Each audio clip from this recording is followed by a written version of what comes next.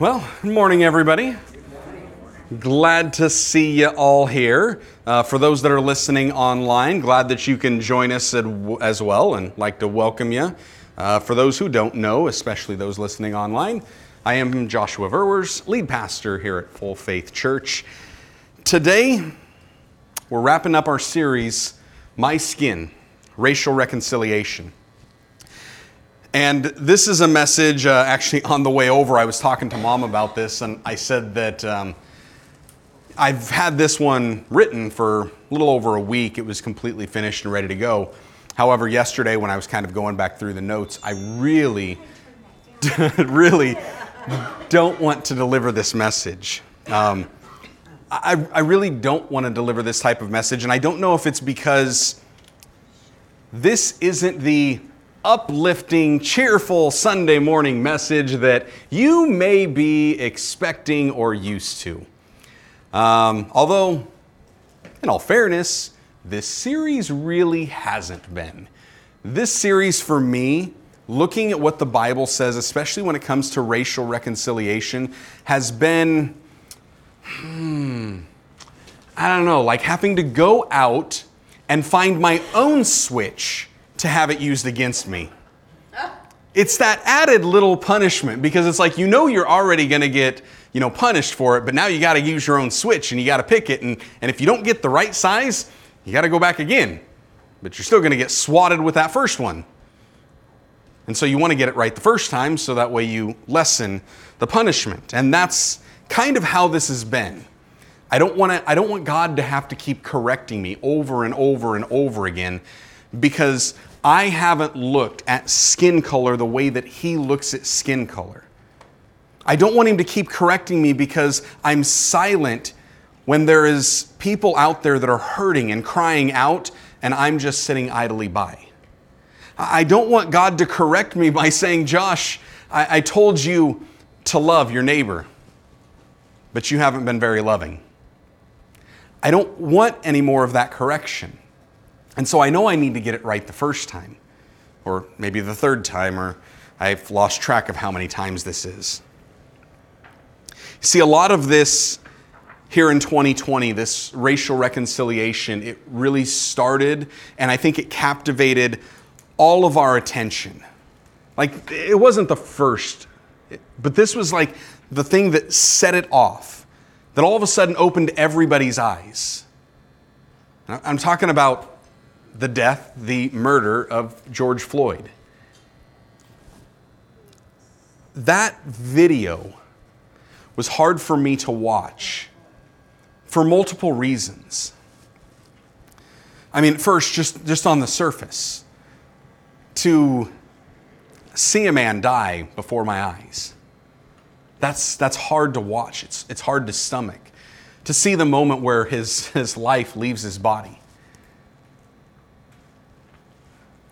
But what hit me even harder was watching that video and seeing all of the people that were around on the street. And nobody did anything. Nobody stepped in. And I understand these are police officers that are on them. But right's right and wrong's wrong, and somebody should have stepped in. Somebody should have done something. And yet when I say that and I think about that, I can't help but to put myself in that situation and say, would I have actually stepped in and done something? Or would I have been too afraid that maybe that violence from the officers would have turned on me? Would I have been afraid of my safety to the point that I wouldn't have actually acted and responded? Would I have been afraid of imprisonment, and because of that I didn't want to do it? Or would I just not want to be another person on film that goes viral for everybody to judge my every waking action like I am now judging those who stood by innocently? You see, these are the questions that plagued my mind and really bothered me, and it led me to a lot of self-reflection.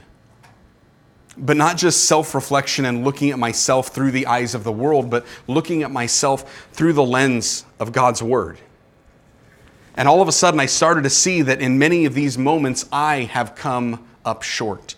I have fallen short. I have not been that person that is vocal for those that are hurting as well as I could be. Do I stand up for those that are hurting? Well, sure. When the cost of it isn't too great. And so these are the things that I was sitting here and I was thinking about. And as I'm studying and I'm preparing this message, all of a sudden I stumble upon this little bitty book in the Old Testament. One of the prophets, Amos. And I read that and, oh man, smack me upside the head. Did this hurt? Did this hurt? So what I want us to do today is I want us to look at this because I understand that misery loves company. So you guys get to suffer with me. But seriously, I want us to look at this because I often wonder if all of our, how do I word this? If in everything that we do, we may be doing good things, but are we doing the right things? Because just because it's good doesn't mean that it's always what God wants. And if it's not what God wants, then it may not be right. And so if you've got your Bibles, I want you to turn to the book of Amos. And I want you to go to chapter 5. In Amos chapter 5, there's this warning. This warning, this call for repentance, this Holy Spirit inspired whooping. I don't know how else to put it. And I'm hoping that, here's my ultimate hope for each and every one of us that is listening to this message. I'm hoping that when we leave here, we don't leave feeling condemned, but we leave feeling convicted. Feeling convicted in such a way that leads us to repentance to the point that we are then fully operating in the grace of God to do better than what we've done. Because if we don't believe that we can do better, then we think that we're already perfect, and by God, you need a wake-up call, because that is an arrogant way of thinking. We can all do better. Amos chapter 5, I want us to start here. Let's just start with verse 11, actually. Verse 11 of Amos 5, it says, "Therefore, because you tread down the poor, you take grain tax from him. Though you have built houses hewn stone, yet you shall not dwell in them. You have planted pleasant vineyards, but you shall not drink wine from them. For I know your manifold transgressions and your mighty sins, afflicting the just and taking bribes, diverting from the poor from justice at the gate. Therefore the prudent keep silent at that time, for it is an evil time. Seek good and not evil, that you may live. So the Lord God of hosts will be with you. As you have spoken, hate evil, love good, establish justice in the gate. It may be the Lord God of hosts will be gracious to the remnant of Joseph. Therefore, the Lord God of hosts, the Lord says this, there shall be wailing in all streets, and they shall say in all the highways, alas, alas. They shall call the farmer to mourning, and skillful lamenters to wailing. In all vineyards there shall be wailing, for I will pass through you, says the Lord. Woe to you who desire the day of the Lord. For what good is the day of the Lord to you? It will be darkness and not light. It will be as a man fled from a lion and a bear met him, or as though he went into the house, leaned his hand on the wall, and a serpent bit him. Is not the day of the Lord darkness and not light? Is it not very dark with no brightness in it? See, oftentimes we as Christians, we look forward to the return of the Lord. We look for the day of the Lord, and we're told to look for the day of the Lord. We're told to look at His coming, at His second coming, as His reappearing. But I think oftentimes we forget that there is a gravity to what happens when He comes back, because judgment is upon us. Each and every one of us. Judgment is there, and it's based on our works. It's based on what we've done. You see, I think often what's going to happen is there's going to be those who falsely think of themselves as religious, and they're going to be sorely disappointed when they're looking for their rewards, because all they're going to find is rejection.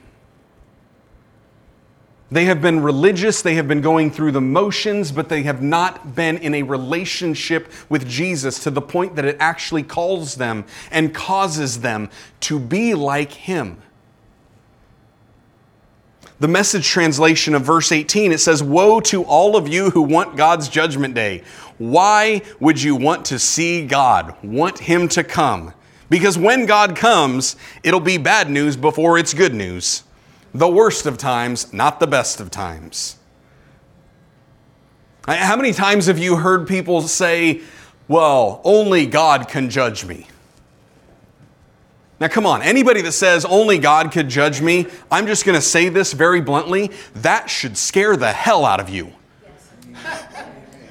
I mean, seriously, you think you're upset at my judgment? Oh, wait until God's judgment hits you. And there's a whole lot of Christians that God's judgment should scare the living hell out of them. Because there's a whole lot of them that are sitting in pews every single Sunday morning and they are not acting like Christ. They are not doing it. And I'm sitting here and I'm reading this and I'm seeing this. This is from God. Verse 16 says, "Therefore, the Lord, God says this."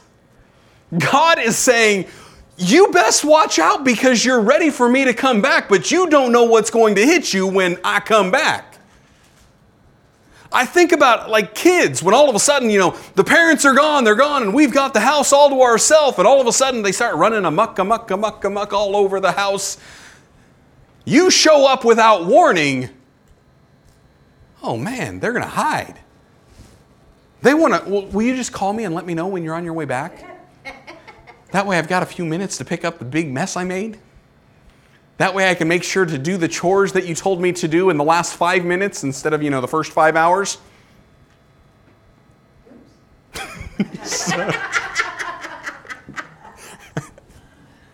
It's like, and hey, I've been there. I've done it. This is what I was doing. And I sat there and I think there's a whole lot of Christians that are like this. And if you think your earthly parents' punishment for disobedience is bad, you have not read your Bible. God's punishment. God calls Himself in the Old Testament Elkanah, the jealous God. He calls Himself Elkanah, I am a jealous God, an all-consuming fire. And when we're talking in this context of Amos, how these people, these religious people, have turned a blind eye to those who were down, to those who were facing injustice, to those who were facing poverty, and they did nothing to help them except for build their own earthly kingdoms. When we think about it in this context, if we realize how much God loves those that are hurting, how much those that are downtrodden, how much those that are poor, how much those that have injustice brought against them, if we understand how much God loves them, can you understand just a fraction of how much jealous fury God is going to have for those who went ahead and continued to perpetrate this type of a system against them? And I sat there and I'm like, church, wake up. Woe to you.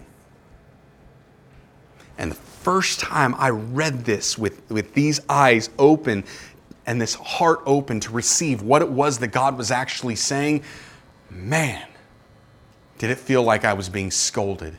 Because all of a sudden I could think about those times when I didn't do enough, when I could have done more.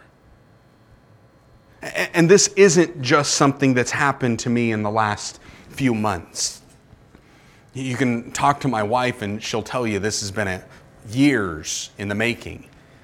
Now it's to the point that I'll put myself out for those who are already struggling, to the point that sometimes the kids and her will even feel unsafe when I just pull over on the side of the road to help out a stranger, or I see somebody walking and I want to pull over and give them a ride.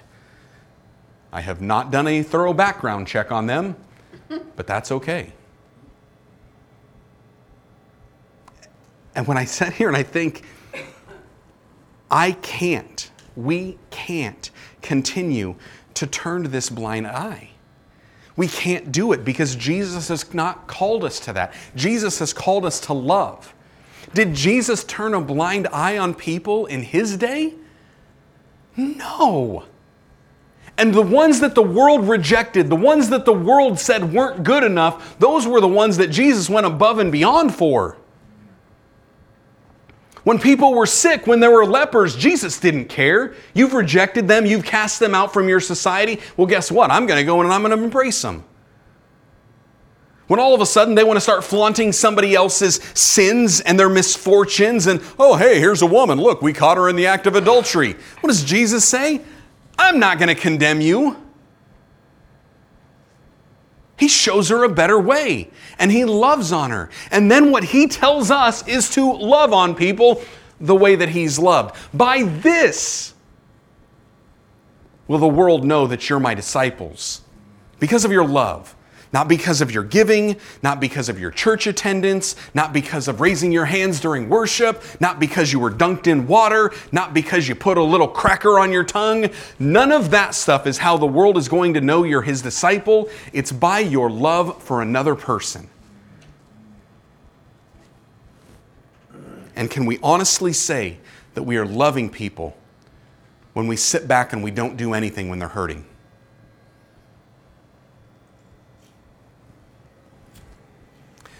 Can we honestly say that we're loving people if all we've done is changed our social media profile picture? If all we've done is went to a rally and held up a piece of cardboard? Can we actually say that that is loving them? You see, real love inspires action. Because love, God is love. God is love. Love is more than just a feeling. It is more than just an emotion. It is more than just a word. It is more than just a verb. It's more than just an action. Love is a being. Love is who God is. The supreme being, the creator of the heavens and earth is God, and God is love. He's telling us to love like him, to be like him, to act like him. I think the problem with the church is we don't know God. Because if we knew God, we would act like God. Oh, sure, we have a limited knowledge. And some have a less limited knowledge. But too many of us think, well, I've done pretty good so far. And we think that is justification to just stop and to be complacent and not to continue to be better, to continue to be more like God. Hold your place here in Amos. We're going to come back, but I want you to jump over to 1 John chapter 4. And Nancy, if you can, I want you to back it up to verse 6 or 7. I think 6 is what I want.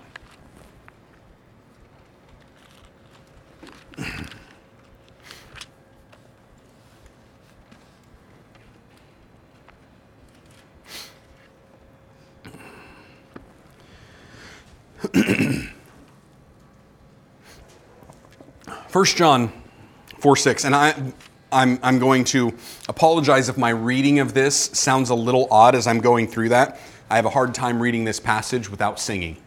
So just be prepared if it sounds a little off. 1 John chapter 4, verse 6, we are of God. He who knows God hears us. He who is not of God does not hear us. By this we know that the spirit of truth and the spirit of error. Beloved. Hey, are you guys a beloved? Yes.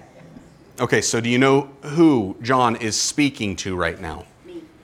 Do you know who the Holy Spirit through John is speaking to right now? Me. Beloved, let us love one another. For love is of God, and everyone who loves is born of God and knows God. He who does not love does not know God, for God is love. God is love. I made it and I didn't sing. I was so close to putting a knoweth in there. It's just, it was so close. I was like, knows. God is love. That's who He is. It's not just what He does. It's who He is. And because of that, we need to understand God's love a little bit more. Because he who doesn't love doesn't know God. And if you've read Matthew 7, you see what Jesus says, "Depart from me, you who practice lawlessness, I never knew you."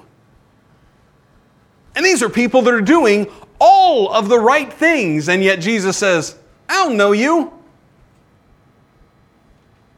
Well, He doesn't know us if we don't know Him. This type of a know is an intimate form of knowledge. And that's where I think there's many Christians, many people sitting inside the churches today, many people that are reading their Bible every single day, and all they have is a head knowledge but not a heart knowledge of God. They don't know God in the meaningful way that actually compels them to be like Him because they are of Him. Instead, they're just trying their best to walk according to not Him, but His rules.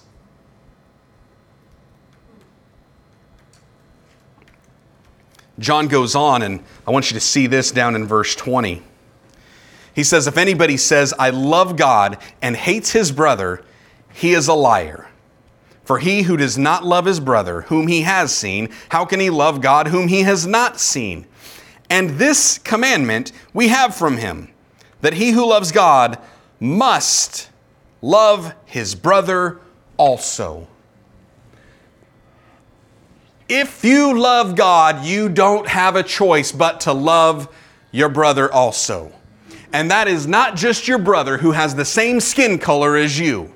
That is the brother from another mother but has the same Holy Father. And everyone we should be loving.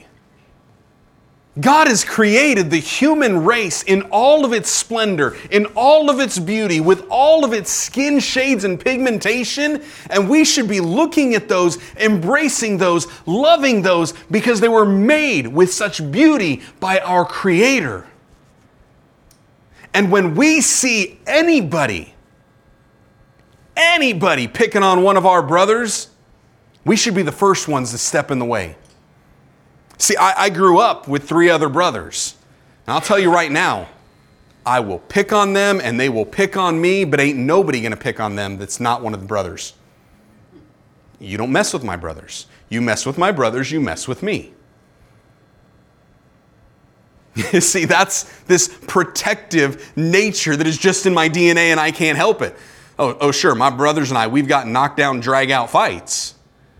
But ain't nobody else going to do that.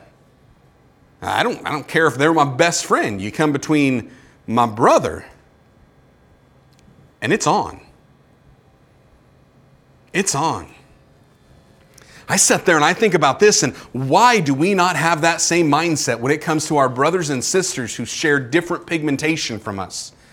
Amen. When we see somebody mistreating them, be like, that's my brother. You don't mess with my brother. You don't mess with my sister. You got a problem with them, you got a problem with me. Why do we not do that? Is it because we think that society doesn't want us to? You're right. Society doesn't want you to. Is it because we think that people are going to be upset if we do that? You're right. They're going to be upset at you. If you didn't realize, Jesus did this. He stepped in the way for all of his earthly brothers. All of those whom God had called, every single one of them, he stepped in the way. But yet he put his own life on the line. And he says, they rejected me, they yelled at me, they cussed me out, and they killed me for it. But you know what? I love you. And that's why I did it. And yet we hear them before they've done anything, before they've said anything, and we're ready to say something because we just can't face this injustice any longer. But then we do nothing. And then we post a picture on social media for a day. And we use a hashtag for a couple weeks. And we maybe attend a rally or two. But we don't confront sin at the source. We don't confront injustice at the source. See, this thing that Amos is talking about, and you can flip back there, but what Amos is telling us, and what actually it's the Holy Spirit speaking through Amos, he's trying to show us there's two different things that we need to be looking at: judgment and justice. Because if we're not pursuing justice, there's judgment that comes towards us. If you've got Amos chapter 5, I want you to jump down here. We'll actually pick it up in verse 21. God speaking again says, I despise your feast days. I do not savor your sacred assemblies.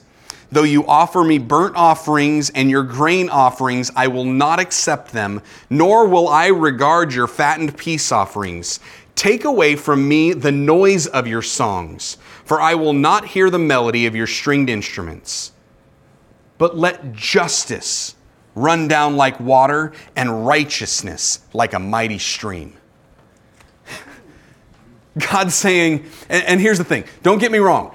We know through Scripture that worship pleases God. We know that offerings please God. We know that assemblies please God. We know this. But God right here is saying, when you have let injustice run, and all you're thinking is, you know what, we showed up on Sunday, we acted like Christians, we did a great job, but the other 6 days of the week, we sure didn't act like it. That's when God is saying, no. Because now I'm not pleased with those 6 days, which means I'm not even pleased with your 7th day. He's saying, you know what I really want? Seek justice. He's saying, seek justice. Righteousness. Let justice come down like water. Let it rain down. Let your righteousness flow like a mighty stream.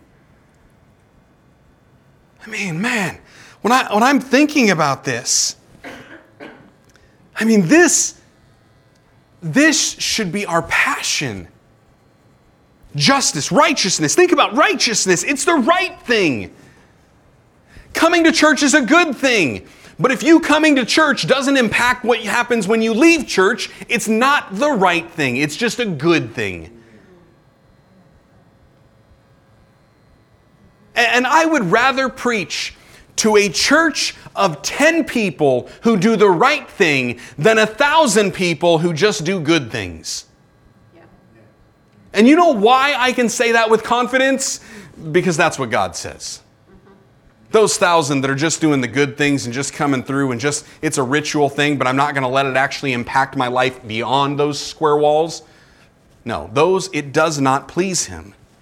Because oftentimes, it's like we're coming to church and we're doing these good things because we think somehow that cancels out all of the bad things that I've done throughout the week. And maybe all of the things that I didn't do. So it's not like I did something bad. I just didn't do as good as I could have. James, to him that knows to do wrong or good and doesn't do it, to him it's sin. Every single one of us, every single Christian knows that it is good to love your brother. If you don't know that, I would question whether or not you're a Christian in the first place. Why? Because God says, if you don't love, you don't know me. If you don't know Him, How can you be a Christian? I mean, it's like, how can the body of Christ worship God on a Sunday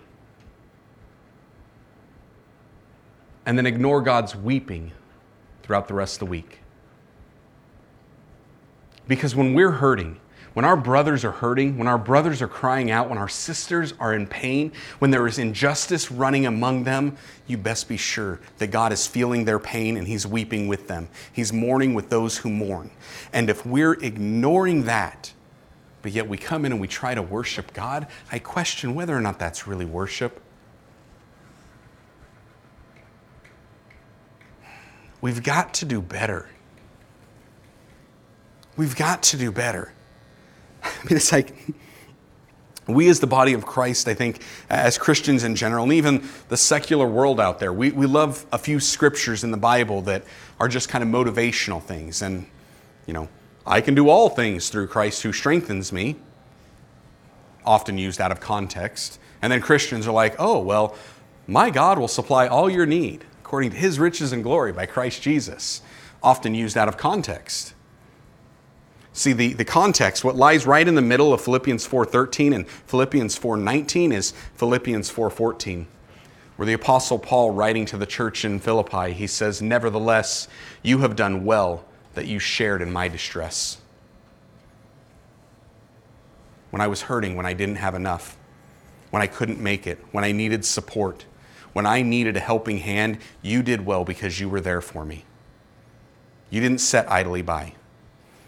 You had the resources and you used them, and you'll continue to do that because my God will supply all of your need. And you need those resources to be able to help those who are in distress.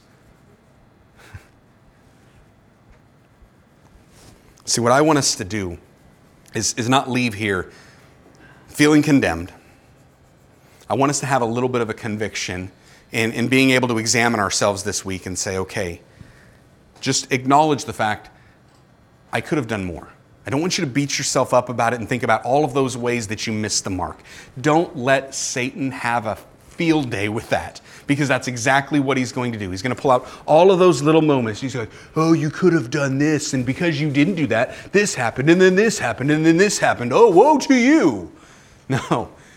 You've heard God. You know. I can do better.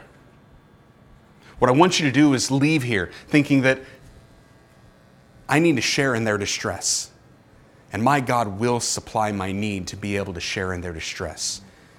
And so if I need courage to stand up, God's going to give me that courage. If I need the right words to say, God's going to give me the right words. If I need an open mind and an open heart, then God's going to give me that. I know He will give me, He will supply all of my need. We need to acknowledge that. We need to say, okay, I can do better. God, show me how to do better. Show me how to do the right thing. And then do it. Because what you will see, and I guarantee this because I've walked it out in my life, and every time I face one of these things, it doesn't have to be with racial injustice. It doesn't have to be with racial reconciliation. Any issue in my life that I face, when I have finally come down to the point that I understand, I'm sorry that I missed the mark, God, show me how to not miss it again. Every single time, there are opportunities that start popping up in front of me for me to do the right thing. And I guarantee if you're willing to do that and you ask God, show me, teach me, help me, you're going to have the opportunities. And then just let the Holy Spirit guide you through them. Speak what needs to be said. Listen to what needs to be heard. And by God, just love people. Let's pray. Father, I thank you for your word. I thank you for this time. I thank you for the power that's in your word. I thank you for the encouragement and support that's in your word. Father, I ask you that you would just kind of stir things up inside us. For those that are hearing this, that are listening to this message, and they're thinking, you know what, I know I could have done better. I didn't do the best that I could have done, and I can always do better. for those that are hearing that are feeling that are saying that, whether it's vocally or just in their heart. God, I just ask that you would supply the need for them, that you would provide those opportunities for them so that they can be that light in this dark world, and so that they can start to show your love by their love for their brothers and sisters. Help them with that, Father. Help all of us. Father, I pray that those that have heard this message don't leave here feeling condemned, don't feel beat down, don't feel like they've been rejected from you, because they are loved by you. And Father, we know that there is still time before your coming, and because of that, because the judgment day isn't upon us, we want to do better, and we want to do the right things, not just the good things. So help us, Father. Give us the strength. Give us the wisdom, and give us the guidance we need. We love you. We honor you. We praise you. And it's in Jesus' mighty name that we pray. Amen.